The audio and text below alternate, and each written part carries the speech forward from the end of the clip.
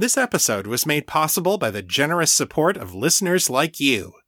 For more information, please visit patreon.com/author Chris Lester. I strive to make this podcast a safe and inclusive place for my listeners. If I've missed any content warnings, please let me know. Content warnings for this episode include mature themes. You're listening to The Raven and the Writing Desk, the weekly podcast about the writings of Chris Lester and Liminal Corvid Press. This is episode 368. Hey there, folks. Welcome back to The Raven and the Writing Desk. I'm your host, Chris Lester. You can learn more about me and my work at chrislester.org and metamorcity.com. This is the show where I share my fresh new fiction with you. I'll also share the latest on my writing endeavors. So let's get started with this week's story.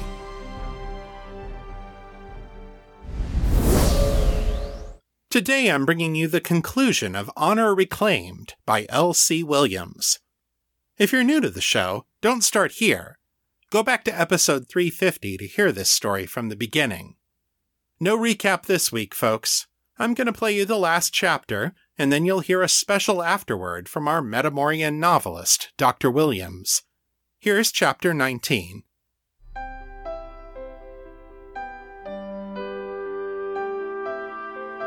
Honor Reclaimed.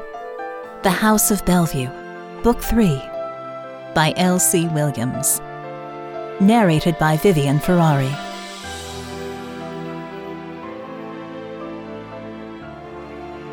Chapter 19. Dreamers. The next few weeks were tumultuous, for Honor and everyone else. By Monday afternoon, the whole city had heard what transpired at the Drowling Chateau, and the season came to a shuddering halt as everyone grappled with the ramifications. A decorated general and a key member of the Conservative caucus had been caught using mind magic to sway the members of the Council of Peers. Dirty tricks were hardly unusual in Metamor politics, but nothing this dastardly had been attempted in centuries.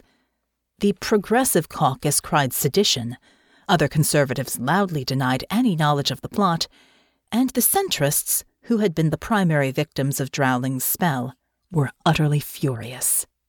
Thaddeus Barnhart, Earl of Dragonmarch, pointedly reminded the council of the ancient punishment for sedition, to have one's head mounted on a pike as a warning to others.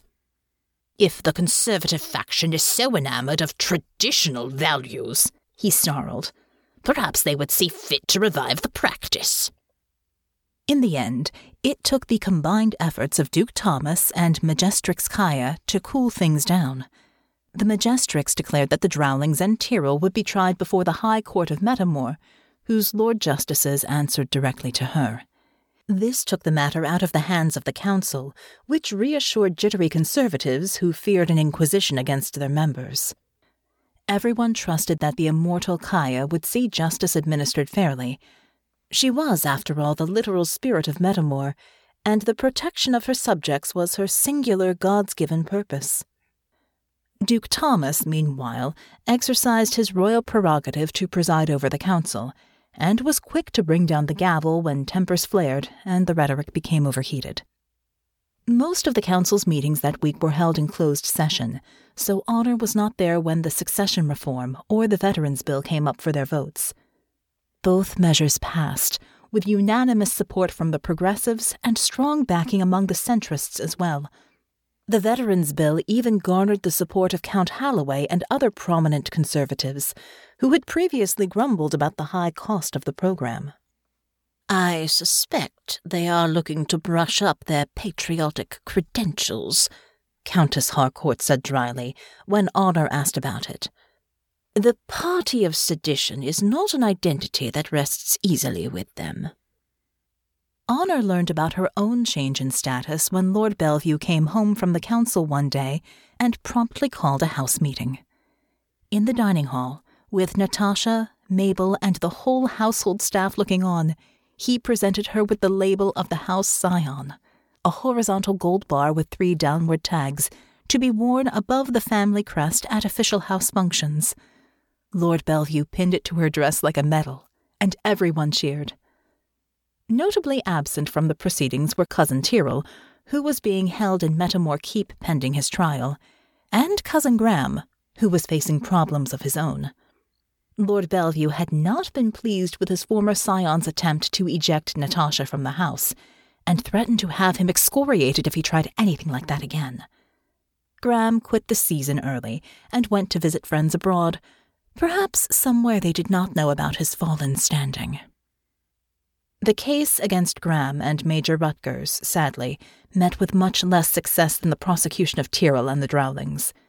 By the time the dust settled around the mind magic affair, Rutgers had slipped out of the city and retired to his family estate, which was outside the jurisdiction of the Metamore City Police.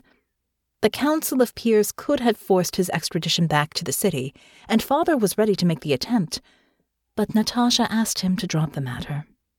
She was still under the gag order that had secured her honorable discharge, and any further public discussion of her and Rutgers would put her in danger of violating her oath. She certainly would not be able to make her case to the council without telling them why Rutgers had wanted revenge, and there were no other eyewitnesses who could have testified.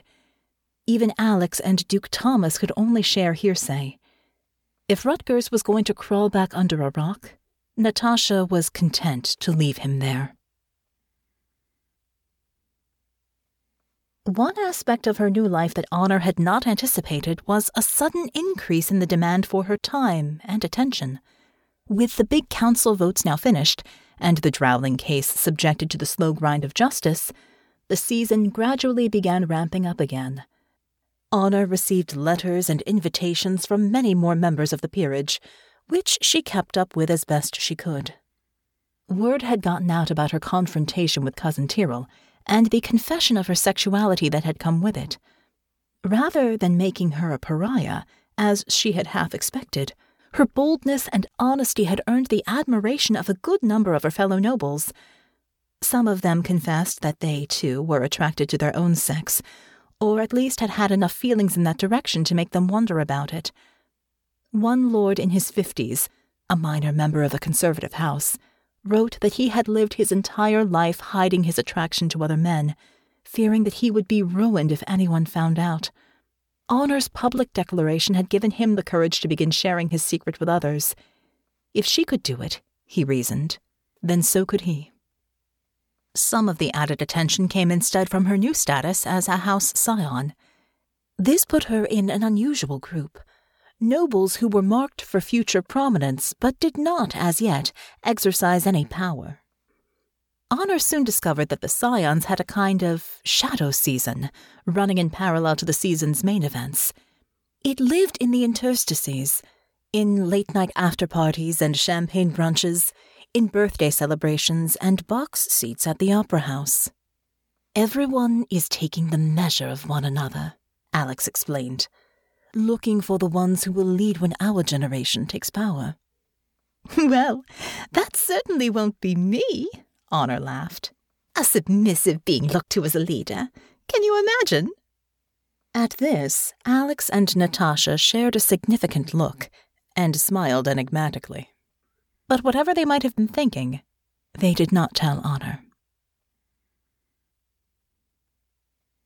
Honor's courtship with Alex continued steadily throughout the rest of the season, and they appeared frequently together at the year's remaining social events. At summer's end, the Townsends invited the Bellevues over to their tower for dinner, and while Alex, Natasha, and Honor explored the market downstairs, the parents withdrew to Arli's study to hash out the terms of the engagement. The wedding was set for the following spring. Behind closed doors, Honor and Natasha's arrangement with Alex continued, to the satisfaction of all three.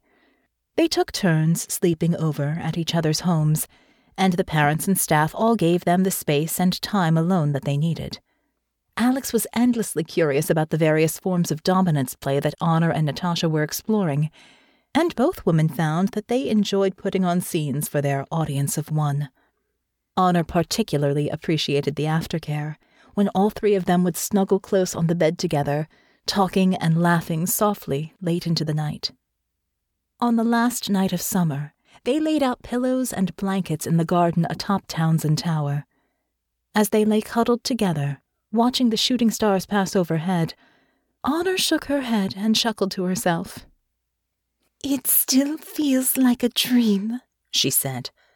"All of this. I keep thinking that one day I'm going to wake up and I shall be back in my normal, ordinary life." Natasha leaned over and kissed her temple. "I never think that," she said. "My dreams are not this good." Alex draped an arm over Honor and patted Natasha's hip. "I do hope we can replace those dreams with better ones someday." Natasha smiled, close-lipped, and covered Alex's hand with her own. "They come less often now. If one day I stopped dreaming completely, this would be good with me. You dream enough for all three of us." Alex grinned back at her. "Always. And I shall keep dreaming of a better world until we build it." Honor snaked her arms around them both, drawing them more tightly to herself. "I have my better world right here," she said. The end.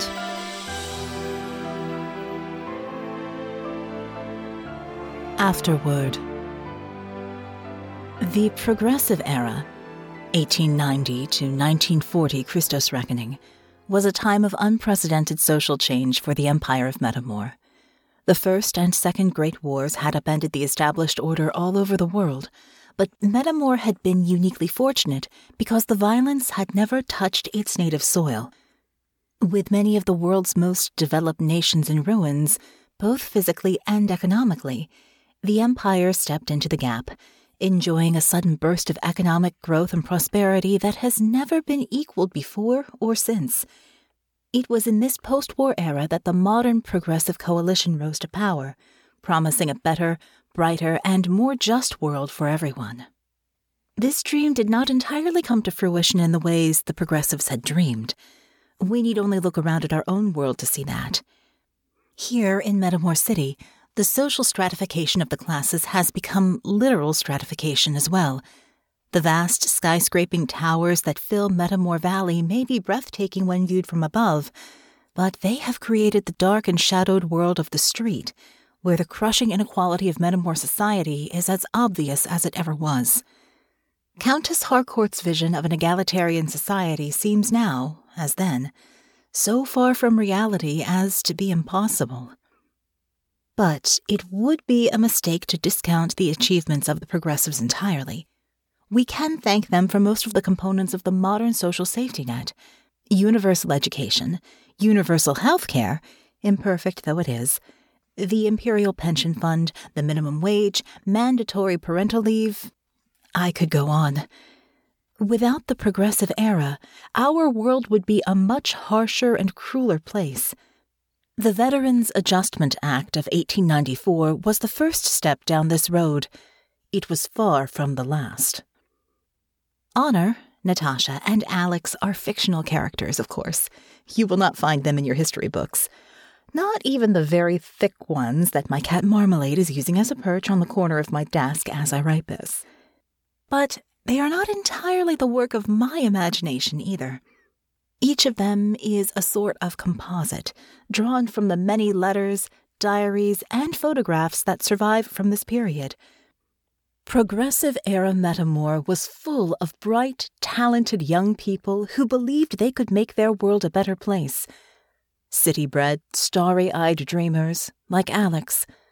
Country folk like Honor, straining against the confines of their traditional roles.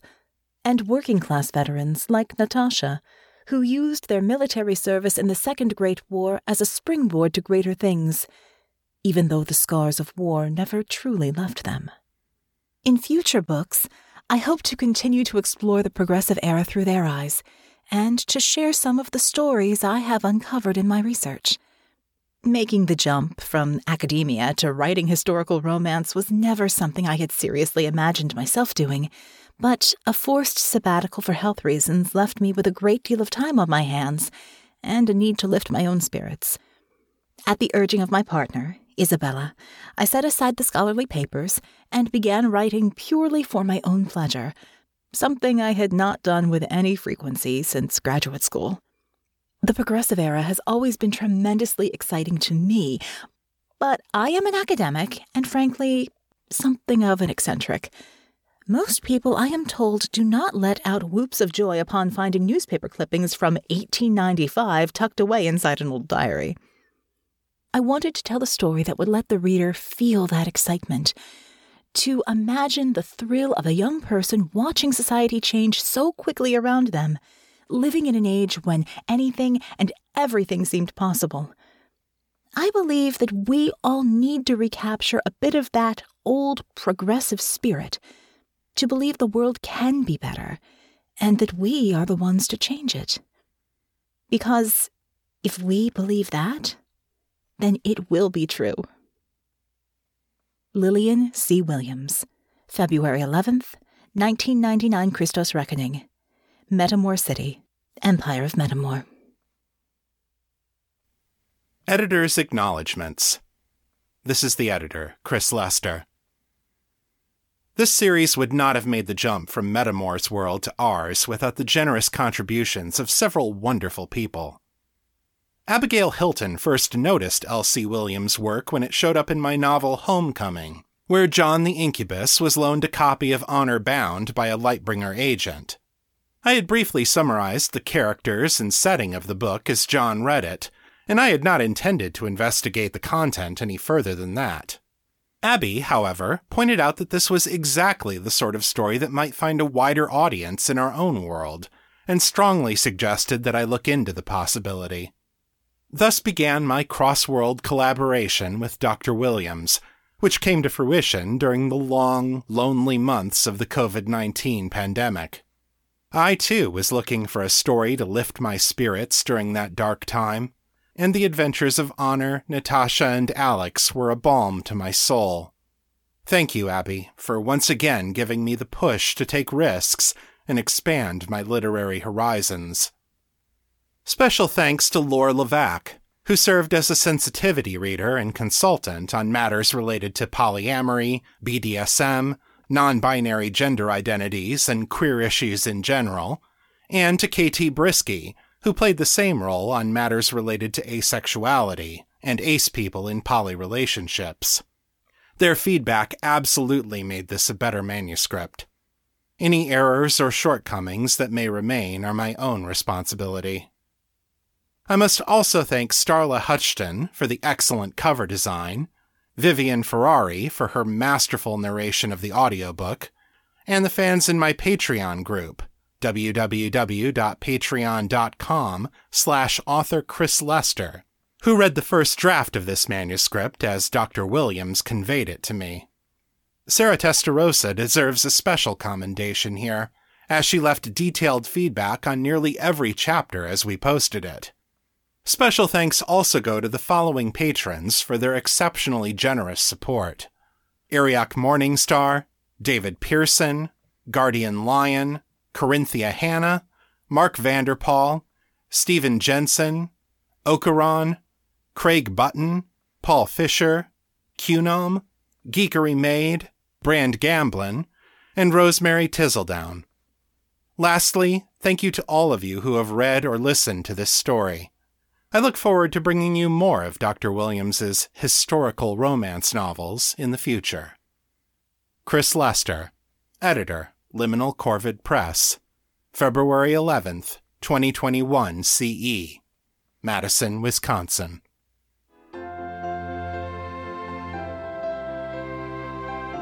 And that concludes Honor Reclaimed, and this first trilogy in the House of Bellevue. I hope you enjoyed hearing it as much as I've enjoyed bringing it to you. If you'd like to share this story with a friend, and maybe they're not into audiobooks, why not get them the Omnibus Edition, Honor of Bellevue? This is a 6-inch by 9-inch hardcover with a beautiful case-bound laminate cover, featuring the stunning work of Bad Moon Art Studio. It contains all 3 books and the prequel novella, Learning the Ropes. I have one of these copies myself, and I'm very impressed with the quality. It can be yours at Amazon.com for just $24.95 in US dollars, or you can get the trade paperback version for $16.95. If you're an ebook reader, you can pick up the individual books of the trilogy at the Amazon Kindle store.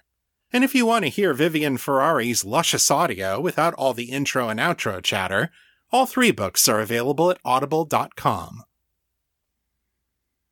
Khaled Hosseini said, "Writing fiction is the art of weaving a series of lies to arrive at a greater truth." So, cross your fingers behind your back. It's time for the Weekly Writing Report.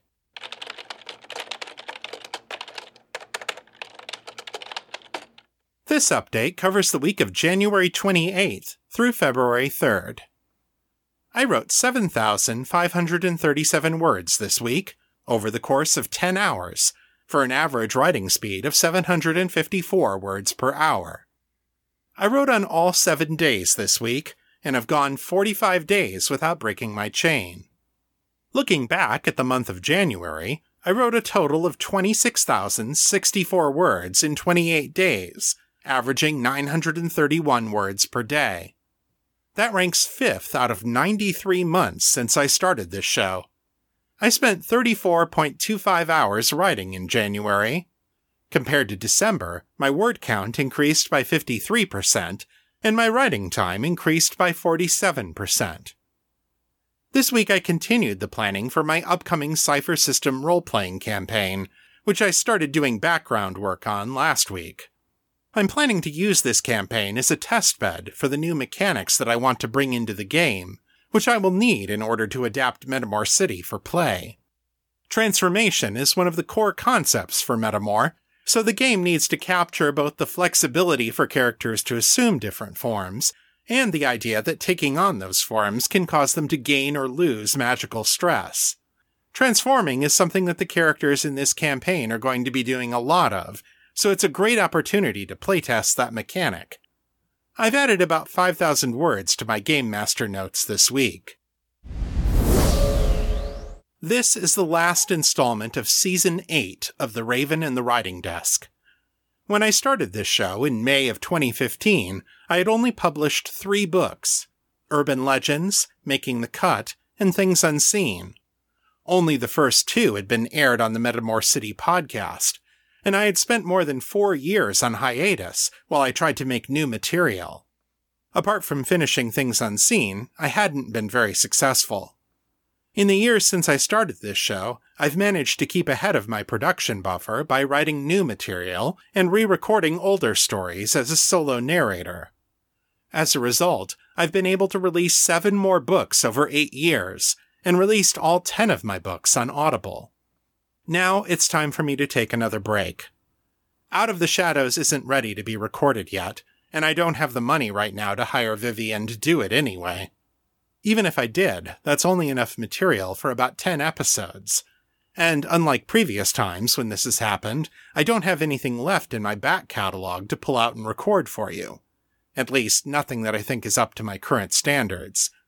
So it's time to put the show on pause while I prepare some more stories for you to enjoy. Don't worry though, I'm not going away completely. One of the things that has kept me coming back to my writing over the last 8 years is the fact that I have to report in to you, my listeners, about the stuff I've been working on. I've also got a core of truly dedicated fans on my Patreon who are looking forward with excitement to every new chapter I finish. So here's the deal. I'm going to continue posting chapters of my fiction on the Patreon feed as I write them. They'll be visible to all patrons at the $3 level and higher. Once a month, I'll record a writing update to check in and let you know how I've been doing. I might also go back to doing some author interviews from time to time, but that will depend on the interest level, both from fans and from writers. If you've got a lead on someone you think would make a good guest for the show, drop me a line. metamorcityfeedback@gmail.com. Lastly, I'll continue to commission and post new bonus art on the Patreon feed for as long as our total pledges stay above $200 a month. Laurel, Stella, and I are both excited about our partnership, and we've got some cool stuff to show you over the coming months. When am I coming back with Season 9? I don't know yet. At a minimum, I'd like to have All the World of Fire and Out of the Shadows finished and edited.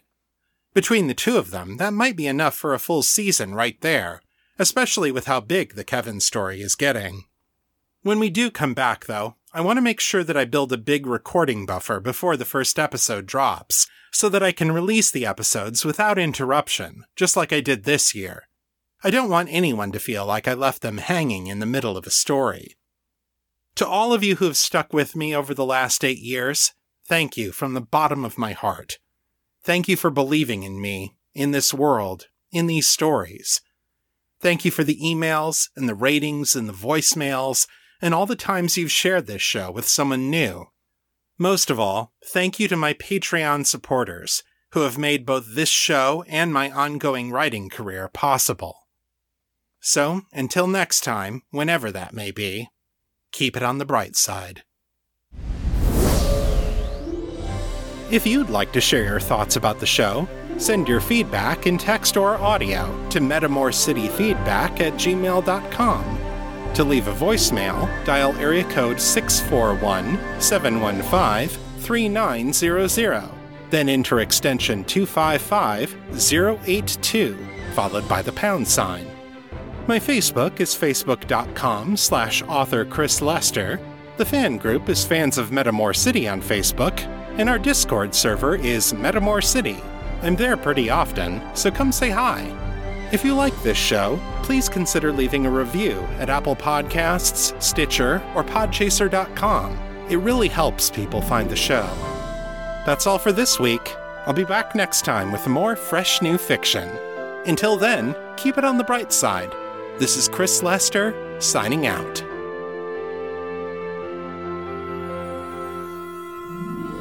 The contents of this podcast are copyright 2022 by Chris Lester and Liminal Corvid Press. The show is released under a Creative Commons, Attribution, Non-Commercial, No Derivatives license, so don't change it, don't sell it, but feel free to share it all you like. For more information about this license, please visit creativecommons.org.